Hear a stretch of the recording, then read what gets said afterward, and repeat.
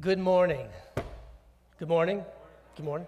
So one thing you should know about me is I pastor a Baptist church, but I went to a Presbyterian seminary, but I was raised in the charismatic church. So that means I'm fueled by like amens and things like that. So the amount of amens and the feedback you give me will be a directly better sermon for all of those of you who want to know that. So I'm really grateful to be here. It's good to see a few familiar faces in the house and people I've known over the years.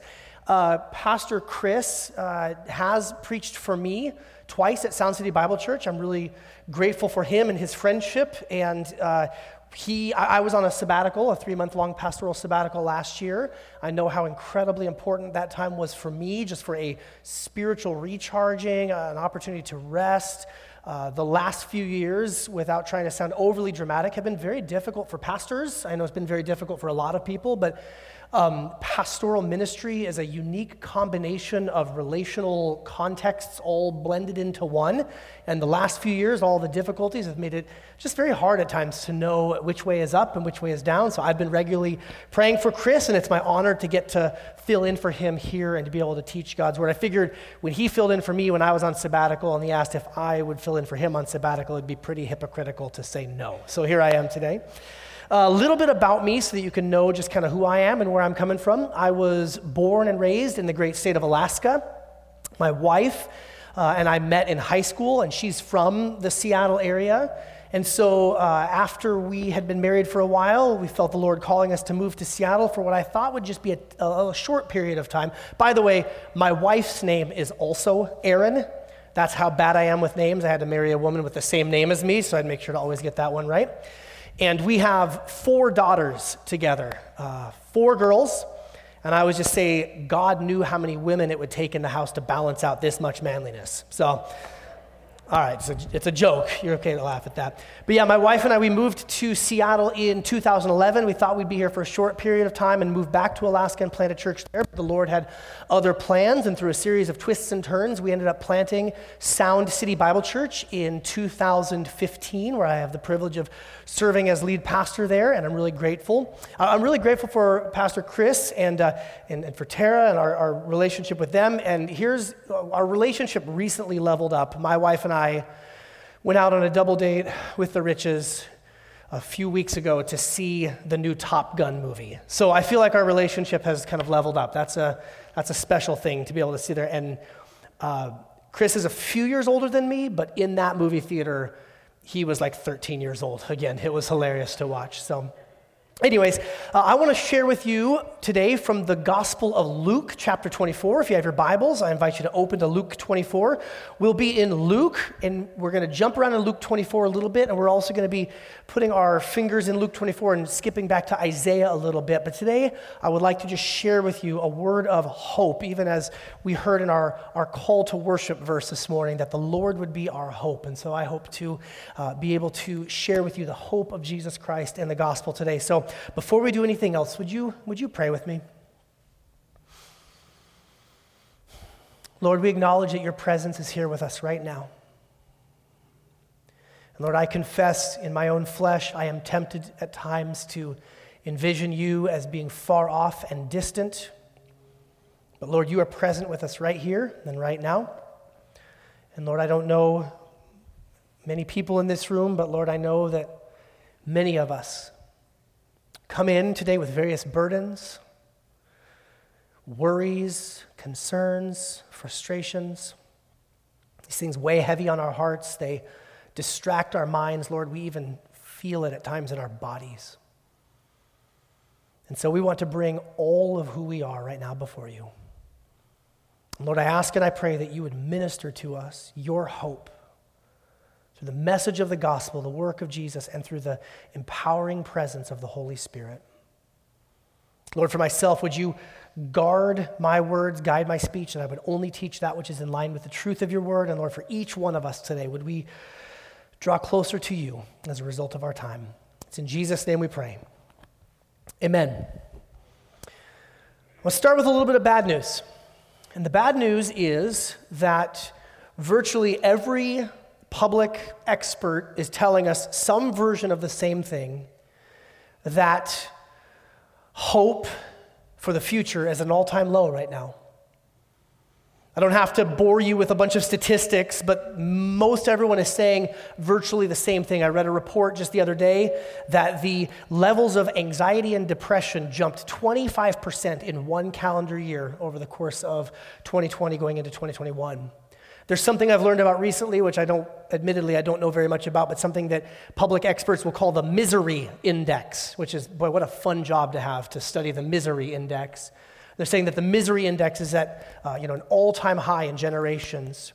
And there's many practical reasons, right? Obviously, these last few years, whether it's been COVID or political tensions or the war in Ukraine or inflation, or doesn't it just feel like we just had an election and now we're going to have another election and you're looking forward to trying to ignore those topics with your coworkers or family members? It's just everything has been so filled with bad news. And many people are really struggling. Again, I said I'm starting with some bad news. I officiated a funeral yesterday for a teenage boy who was the victim of gun violence in the Linwood area. And talking with his mother and talking with other family members and just some of the things that teenagers are facing right now, just the hopelessness. Now, you could point to the practical reasons, right? Economics, politics, racism, racial tensions, whatever it might be, whatever the thing out there that it might be. But for me, as a pastor and even just as a follower of Jesus, I'm convinced that one of the things that is really pushing us in this direction is the lack of hope. The lack of hope. Hope's an interesting thing, right? Hope is inherently future-oriented. And I am, by just my own personality type, I tend to be a very future-oriented person. I can be, my wife will sometimes make fun of me because sometimes I'll pick up a conversation midway through that I've already started with her, and I'll jump into like the third or the fourth sentence, and she's like, I feel like you skipped ahead. Like it's like when you're watching a movie and you accidentally click, like the 30 seconds ahead button or something like that, and she's like, where are you? I'm like, I'm sorry, I was in the future. I need to back up and bring you along with me to where we were in the conversation. I am kind of by nature just a future-oriented person. I'm by nature a hopeful person, an optimistic type of person. And hope is something, even if you don't have the same kind of person, that's not a character thing, by the way. That's not a right or a wrong thing. That's just kind of how I'm wired. But every person, even if you're not wired like me, every person needs hope for the future. Every single human being needs to have a picture or a vision for the future. It's something that fuels us as human beings. Now, sometimes our hope is grounded in reality, right? You could say, I hope that this, whatever recession we might be in, I hope it doesn't last too terribly long. And you can say, yes, there's hope. It's grounded in reality because virtually every financial recession that America's ever gone through, a few years of hardship, and then you come out on the other side stronger. Sometimes, though, our hope is grounded in a delusion, something like, I hope the Seattle Mariners make the playoffs this year. By the way, our nation, the United States of America, was really deeply founded in a season of hope. It's the water we swim in. It's the air we breathe, right? The idea of life, liberty, and the pursuit of happiness. We're going to establish a nation so everyone can pursue happinesses, or even quotes that have made their way into our culture. Martin Luther King Jr., the arc of human history bends towards justice. It's a very hopeful view of reality. I even think about the commercials that were on the TV a few years ago it was just this campaign called It Gets Better. And I remember looking at the TV thinking, says who? Now, Proverbs 13 tells us that when we have hopes, and those hopes get delayed, those hopes get thwarted, those hopes get deferred, Proverbs 13 says it makes our hearts what? Sick. Quick show of hands, for those of you who are in the room, and if you happen to be watching on a live stream, you have to also raise your hand at home. How many of you in the last few years have had your hope set on something and then found those hopes disappointed? Anybody? Almost all of us. And yes, I can see you at home too. Good job. So where do we find our hope? Where do we ground our hope? Is our hope kind of in just a wishful thinking and it gets better sort of a hope? Is it a I'm just going to have belief and optimism? Or is there something for us as followers of Jesus where we could have true hope? Let's pick up in Luke 24, starting in verse 17. And this is a story about some people who have had their hopes extremely dashed and how Jesus reorients their hope. Luke 24, verse 17. You may know this story. This is known as the disciples on the road to Emmaus. This is the Sunday after Jesus had been crucified. There's a pair of disciples walking down the road together, and all of a sudden, Jesus, though they don't know it's him, he appears to them. Luke 24, verse 17. So then Jesus, asked them, "What's this dispute, that you're having with each other as you're walking?" And as they stopped walking, they looked discouraged. So one of the disciples, named Cleopas, answered him, "Listen, buddy, are you the only guy in Jerusalem who doesn't know what has taken place here these last few days?" "What things?" Jesus asked them. Don't you just love that there seems to be a little part of Jesus' personality where he loves to just kind of mess with people? What are you talking about, guys? I love that. So they said to him, "These things concerning Jesus of Nazareth.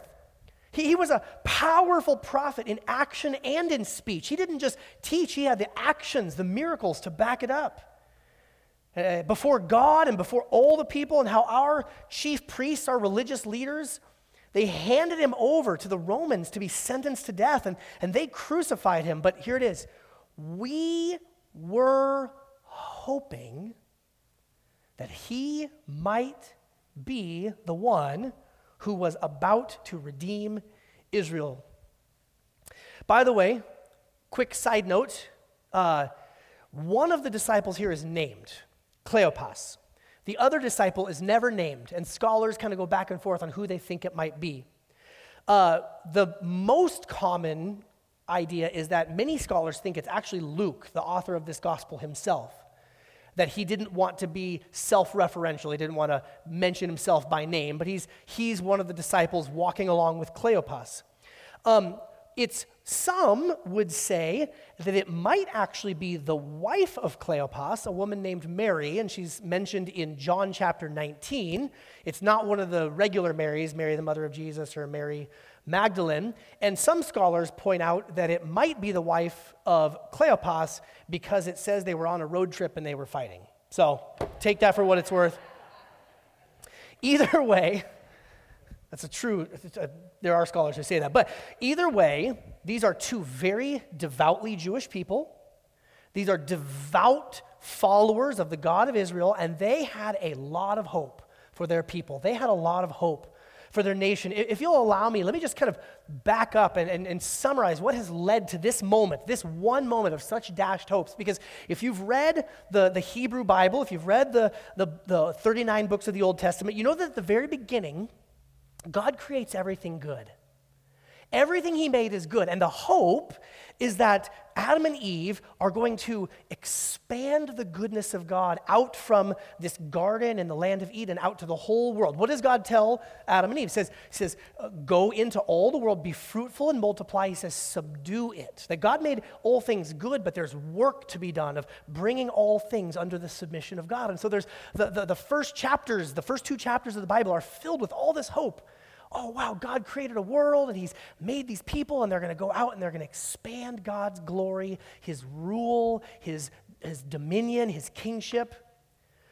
But we can see right in the third chapter of the Bible that humanity chooses selfishness, that Adam and Eve decide to live life on their own terms, to not listen to the word of the Lord, to not follow what it is that he said was to be done. They chose their own hope to be like God, which is such an ironic thing because we know that Adam and Eve were already created in the image and likeness of God. And so all of the world is plunged into chaos, into sin, into death. But God chooses one family, the family of Abraham. He makes his promise to a man named Abraham and to Abraham's wife Sarah, and he says, through you, I'm going to use your descendants to be a blessing to all of the people groups on planet Earth. this hope for the family of Abraham, Isaac, Jacob, Joseph, the family of Israel. And God, even after these people become enslaved in Egypt, he redeems them out of Egypt and he sets them on a hill. He puts them into the promised land. And here it is, the people of Israel, God's creation and dominion project is going to get restarted with the people of Israel. But the problem is, have you ever read the Old Testament? God's people become corrupt as well. Just yesterday in my personal reading, I just finished a read-through of all the minor prophets. If you ever just want to do a study on total depravity, just read the minor prophets. No one is following Yahweh. No one is doing what they're supposed to do. No one is living up to their calling from the Lord. And the minor prophets their hopes are dashed. They're frustrated. There's warnings. There's judgment that's coming. You're not doing what you were created to do. And if you read the Old Testament, the Hebrew Scriptures, you know that eventually the people of Israel, the consequences for their sinfulness was they were removed from the land. The people of the northern tribes of Israel by Assyria, the southern tribes of Judah by Babylon, they go into exile. And there's this deep hope that they're going to get to return to the land. And eventually God, in his mercy, does return them to the land. But you know, things weren't very good even when they got to go back to the promised land. They were living under rule from Persia. And then eventually Greece conquered Persia and took over. And then who was ruling over Israel in the time of the earthly life and ministry of Jesus? What empire? I already said it. Rome. It's not a trick question. Good job. You're doing it. Rome. And they're home, but they're not really home. It's like if you've ever moved and it's like you're in your house, but everything is just boxes everywhere. It's like that, but 100 times worse because they don't have the freedom to worship God and to follow God and to honor God as they'd wanted. And so throughout this period of time, both around the exile and then the return from exile, there's a hope for a promised Redeemer, a promised deliverer, an anointed one, a Messiah, somebody who was going to show up and really set things right. The prophet Isaiah says things like, when this Redeemer, when this rescuer shows up, Isaiah says that he's going to judge the nations. I don't know about you, but the judge the nations verses have resonated more with me in recent times than they ever have before. That the Lord would just set things right. Or Isaiah said, when this Messiah shows up, when this Redeemer shows up, blind people are going to start seeing again. And people who can't walk are going to start leaping around like a deer. The prophet Zechariah I just read 3 days ago. He says, when this king shows up, he's not going to be like the other kings. He's going to be a humble king who rides in on a donkey.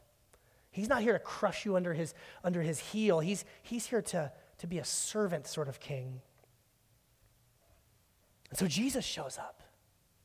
And Jesus goes about intentionally triggering all of these hopes. What happens when Jesus starts showing up? Do blind people start seeing? Do deaf people start hearing? Do lame people start walking? You better believe it.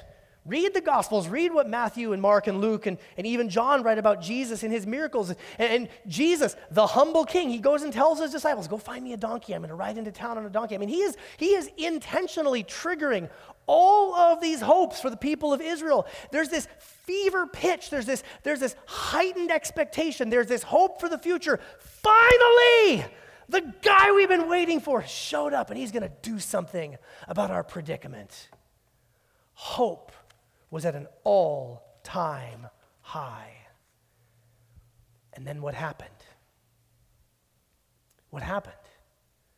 Jesus rides into Jerusalem. The crowds are there.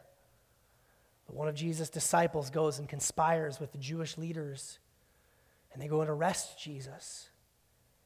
And they bring him before a Roman governor, a tribunal, kind of a kangaroo courts of sorts, where they bring forward false witnesses, and the Jewish people accuse him of not just breaking religious laws, but actually causing a sedition. And so the Roman governors give in to the pressure of the people and say, well, let's have him put to death. We just sang about it. Nailed to a cross. The most humiliating, the most terrorizing form of death and execution that the world has ever known. So there you are. You're one of those people. You had your hopes set on Jesus. You're Cleopas, or you're this other disciple. You had your hopes set that finally things are going to get back to the way they used to be, back when David and when Solomon ruled, and finally our people are going to be set free from this Roman oppression, and finally people are going to be faithful to the one true God of Israel, and then you're sitting there, you're looking at him naked, bleeding, and breathing his last. Talk about some dashed hopes. N.T. Wright, a New Testament scholar, he writes this. He says, they had hoped that Israel would be redeemed, that God would purchase her freedom. They'd hoped that Israel would be liberated once for all from pagan domination, free to serve God in peace and holiness. That's why the crucifixion was so devastating. It wasn't just that Jesus had been the bearer of their hopes and now he was dead and gone. It was sharper than that. It's worse than that.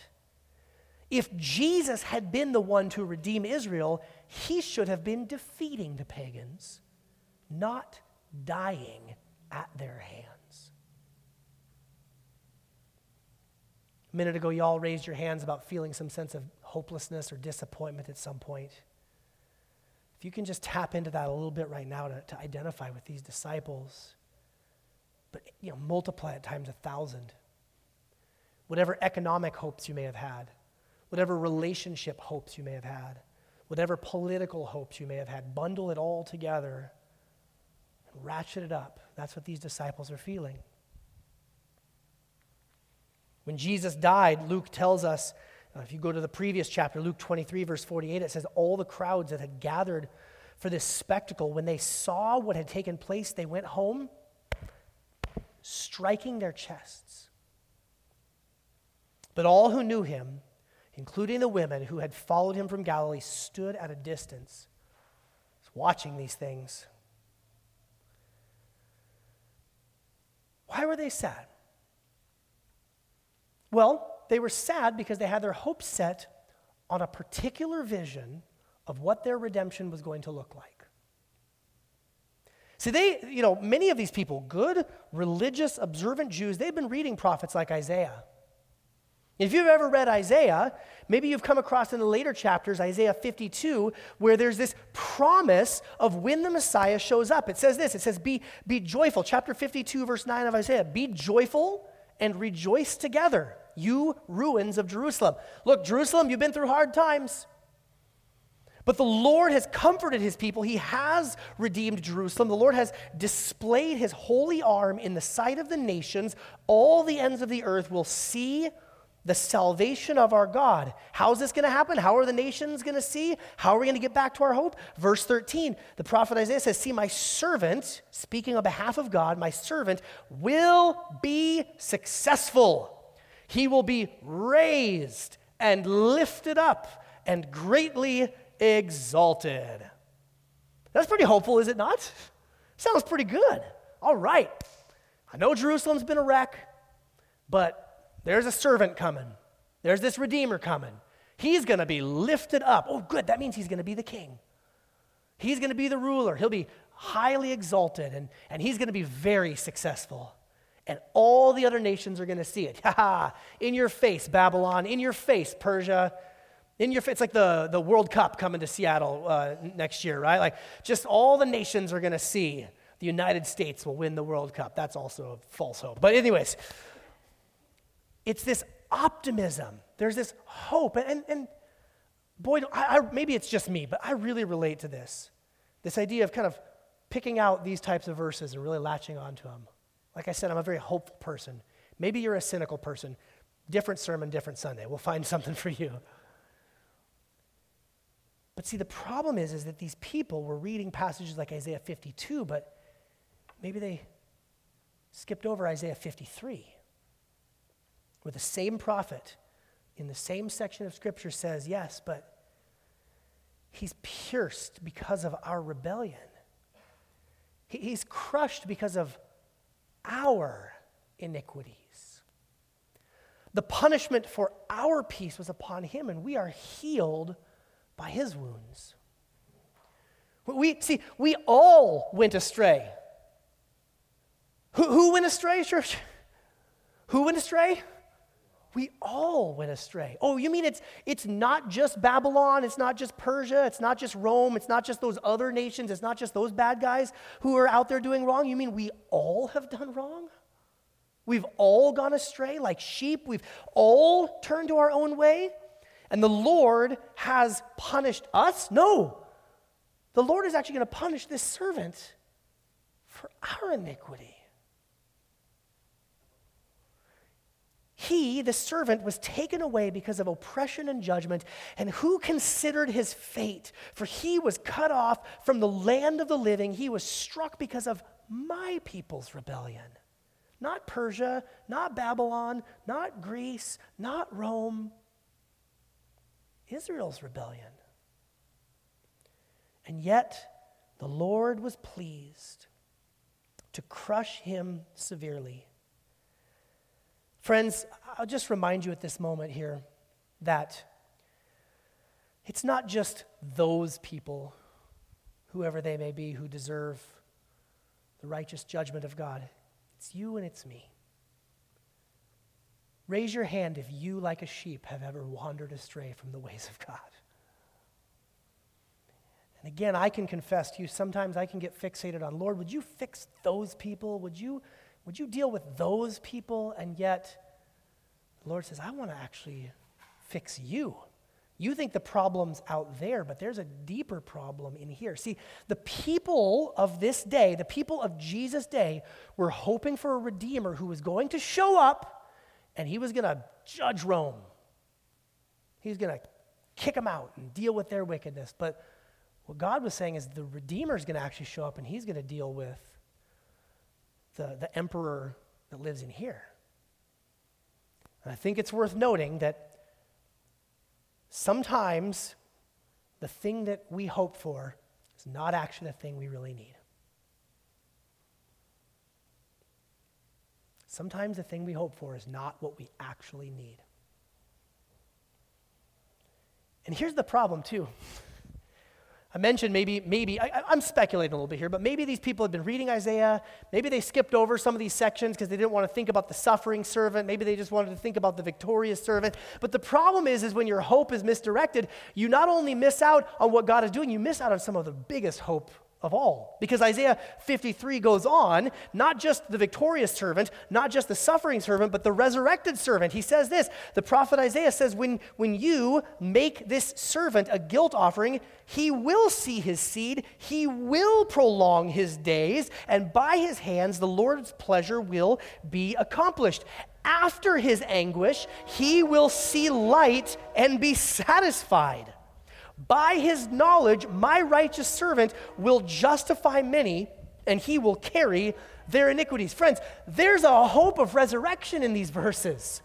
It's not just that the servant is going to show up and suffer, it's that on the other side of his suffering, the Lord will vindicate him.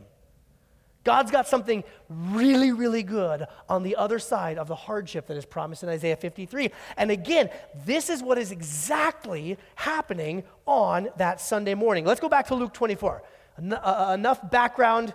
I just kind of summarized the entire Old Testament with a focus on Isaiah. I apologize. It's what I like to do. Luke 24. Go back to verse 1. It says, on the very first day of the week, very early in the morning, this is a Sunday morning, these women came to the tomb bringing the spices they had prepared. But they found the stone rolled away from the tomb, and they went in, but they did not find the body of the Lord Jesus. And so they're perplexed about this. Would you be perplexed about this? Yes. The answer is yes. What in the world? Where's the body? Suddenly, 2 men stood by them in dazzling bright clothes. So the women were terrified and they bowed down to the ground. Why are you looking for the living among the dead? Asked the men. They're angels. He is not here, but he has risen. Remember how he spoke to you while he was still in Galilee, saying, it is necessary that the Son of Man be betrayed into the hands of sinful men, be crucified, and rise on the third day. And they remembered his words. So these women get to have this experience of the tomb is empty, something crazy is happening here, something unexpected is happening. We had hoped that he was going to defeat Rome. Now we have had our hopes crushed because we saw him crucified. What is happening now? Do we dare have some even greater hope? So these women, they're the first witnesses to the resurrection. They rush back and they go tell the other 11 disciples that Judas has killed himself at this point. So the remaining 11 disciples, they go. And then we get back to our road trip. Okay, let's pick all the way back up to our road trip. Verse 21. Again, these disciples, Cleopas and the other person, we were hoping that Jesus was the one who was about to redeem Israel. Besides this, it's the third day since these things happened, and moreover, some women from our group astounded us. They arrived early at the tomb, and when they didn't find his body, they came and reported that they had seen a vision of angels who said he was alive. Some of those who were with us went to the tomb and found it just as the women had said, but they didn't see him. They didn't trust the word of the ladies. Now he, Jesus, said to them, who at this point they think is still a stranger. So he leads with this line, "How foolish you are, and how slow to believe all that the prophets like Isaiah, have spoken." Wasn't it necessary for the Messiah, this promised one, wasn't it necessary for him to suffer? Weren't you reading Isaiah? Weren't you paying attention what the prophet said had to happen? And then enter into his glory?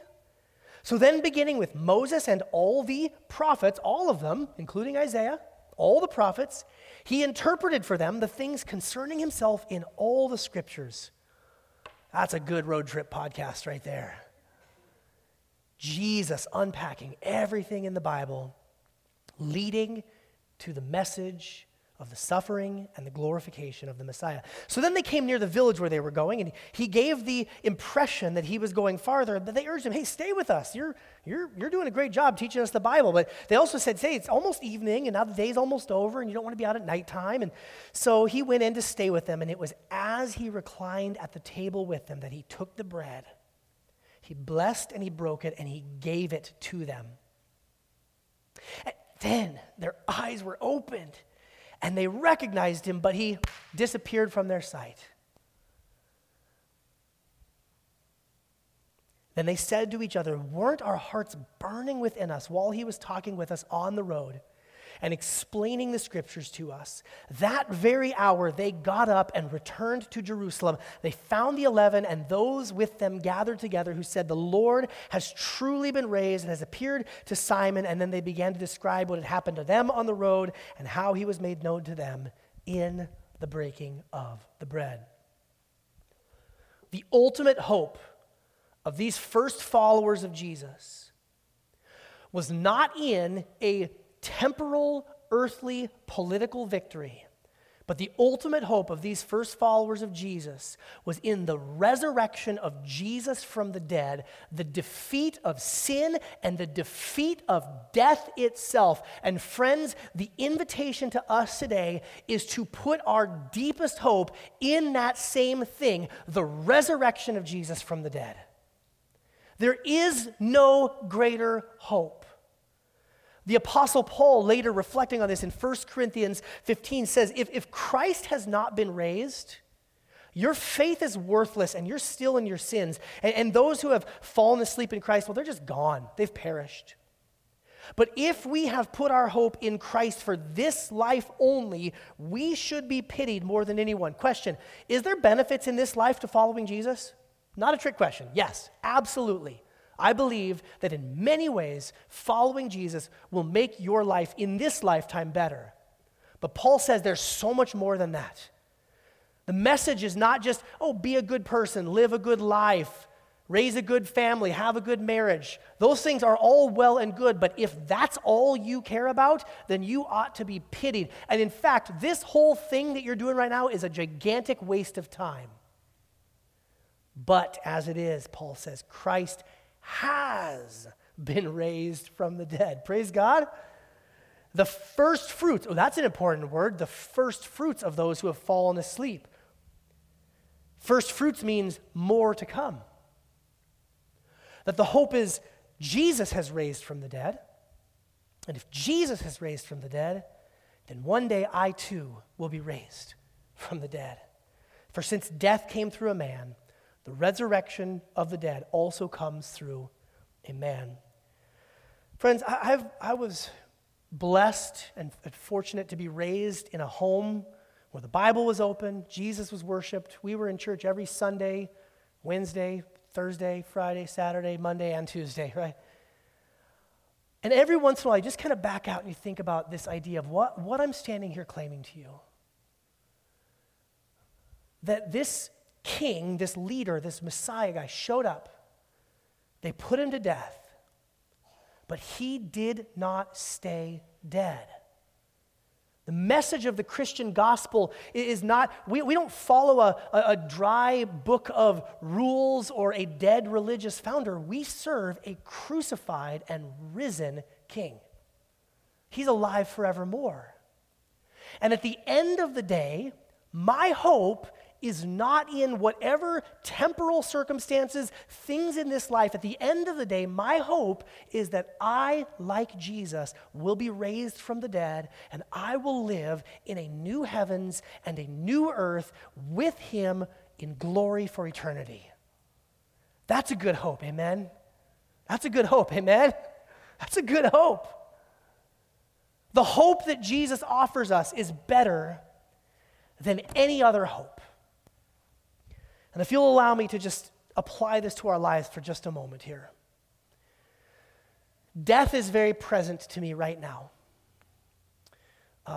Last Sunday, I received a text from my mom that her mom, my grandmother, passed away and went to be in the arms of Jesus. Just the beginning of this year, she was traveling, playing bridge, hanging out with a new boyfriend that she's been seeing after my grandpa passed away, which is a weird experience to have your grandma in her 80s dating again. My dad had made a joke earlier this year, she's going to outlive all of us, and then brain tumors. It was a very quick and sudden decline. I got to go see her a few weeks ago before she passed, and we got to pray together and got to reminisce on some stories. But I remember leaving my parents' house, like, that's probably the last time I'm ever going to see her. And then I remembered, oh, wait, no, it's not. Because she's put her hope in Jesus. I mentioned that yesterday I did a funeral for a young man, a teenage boy, hanging around with some wrong people, wrong place, wrong time. But I talked to a guy who was a mentor of his, and he told me that on a recent drive just a few months ago that this young man had told him, like, I believe in Jesus. I trust in Jesus. I don't know why I'm hanging out with these people. I know I need to do some things different. And so I'm able to offer some hope. I don't know what you're hoping for right now. This is not my church home. You're not my direct, immediate church family. We're extended family. So maybe I can meddle for a few minutes and then I get to leave and your pastors get to deal with it. But where are your hopes? What is it that you have been hoping for? Is your hope economic? You're really thinking about money a lot right now, and you're hoping for money, or you're hoping for gas prices to go down, or you're hoping for the stock market to rebound, or you're hoping, there's some of you care deeply about money. And I'm not saying that that's a wrong thing in and of itself. But is that your deepest hope? How much does it upset you when finances don't go the way that you want? Some of you, maybe your hope is really political. You really are really hoping for certain politicians or certain legislation to be passed by Congress or certain rulings to come from the Supreme Court, and that will fix everything. There's my hope. I really am hoping in American politics. Friends, I hate to say it to you, but nations come and nations go. There will be a day when the United States of America doesn't exist anymore. But the kingdom and the word of our Lord will last forever. Maybe your hope is more personal, it's relational. Maybe you, like so many people, have had fractured and broken relationships, and you're really hoping that that person is going to come around and see things your way, or you're hoping that that relationship will turn around, or maybe you're as of yet single and unmarried, and you're hoping for a romantic partner, or you're hoping for something in that category, marriage. I don't know where your hopes are. There's probably more. Parents, the hopes that you have for your kids.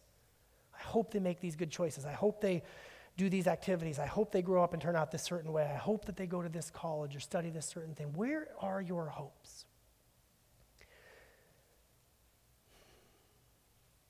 Friends, let me just tell you this. The hope that Jesus offers is better than any hope.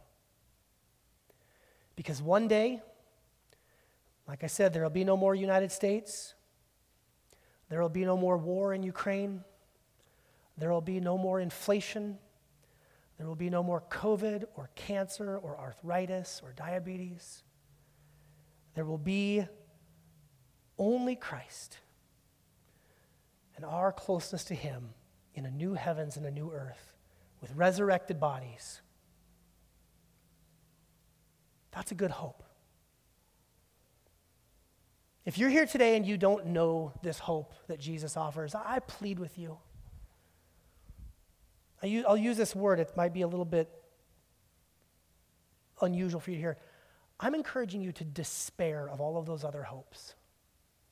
Abandon ship. The thing you hope for may come true, it may not. But if Jesus Christ raised from the dead, that's a unique thing in all of human history, and I would just challenge you, take all your chips and push them in on the center of the table on Team Jesus. If you are, by God's grace, already a follower of Jesus, praise God. Check your heart. What are you tempted to hope in more than, or maybe I should say at a deeper, more foundational level than the hope of the resurrection of Jesus? No politician, no financial recovery, no medical advancement, and yes, no baseball team can offer you any hope that is greater than the hope of Jesus Christ.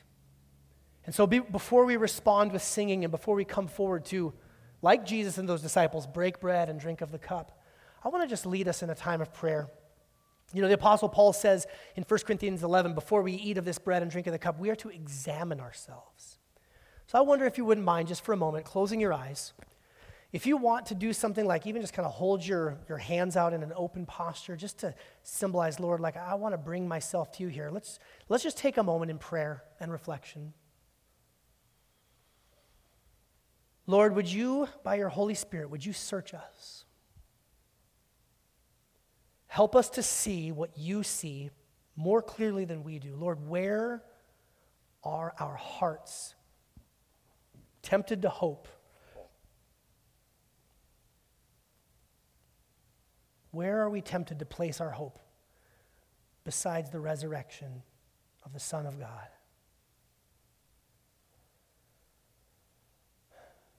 Holy Spirit, as you bring conviction, I pray that you would help us to embrace that feeling of conviction. It is a gift from you. Lord, right now we even reject the shame and the condemnation that would want to come from from the enemy or even from our own hearts and minds. That's not your conviction, Lord. Your kindness is what leads us to repentance. Lord, would you convict us in that kindness? Lord, to show us that you care about us. Lord, to show us that you're concerned for our hearts where we're tempted to hope in things that we think we want or we think we need. But Lord, we want to trust that you ultimately have what we need.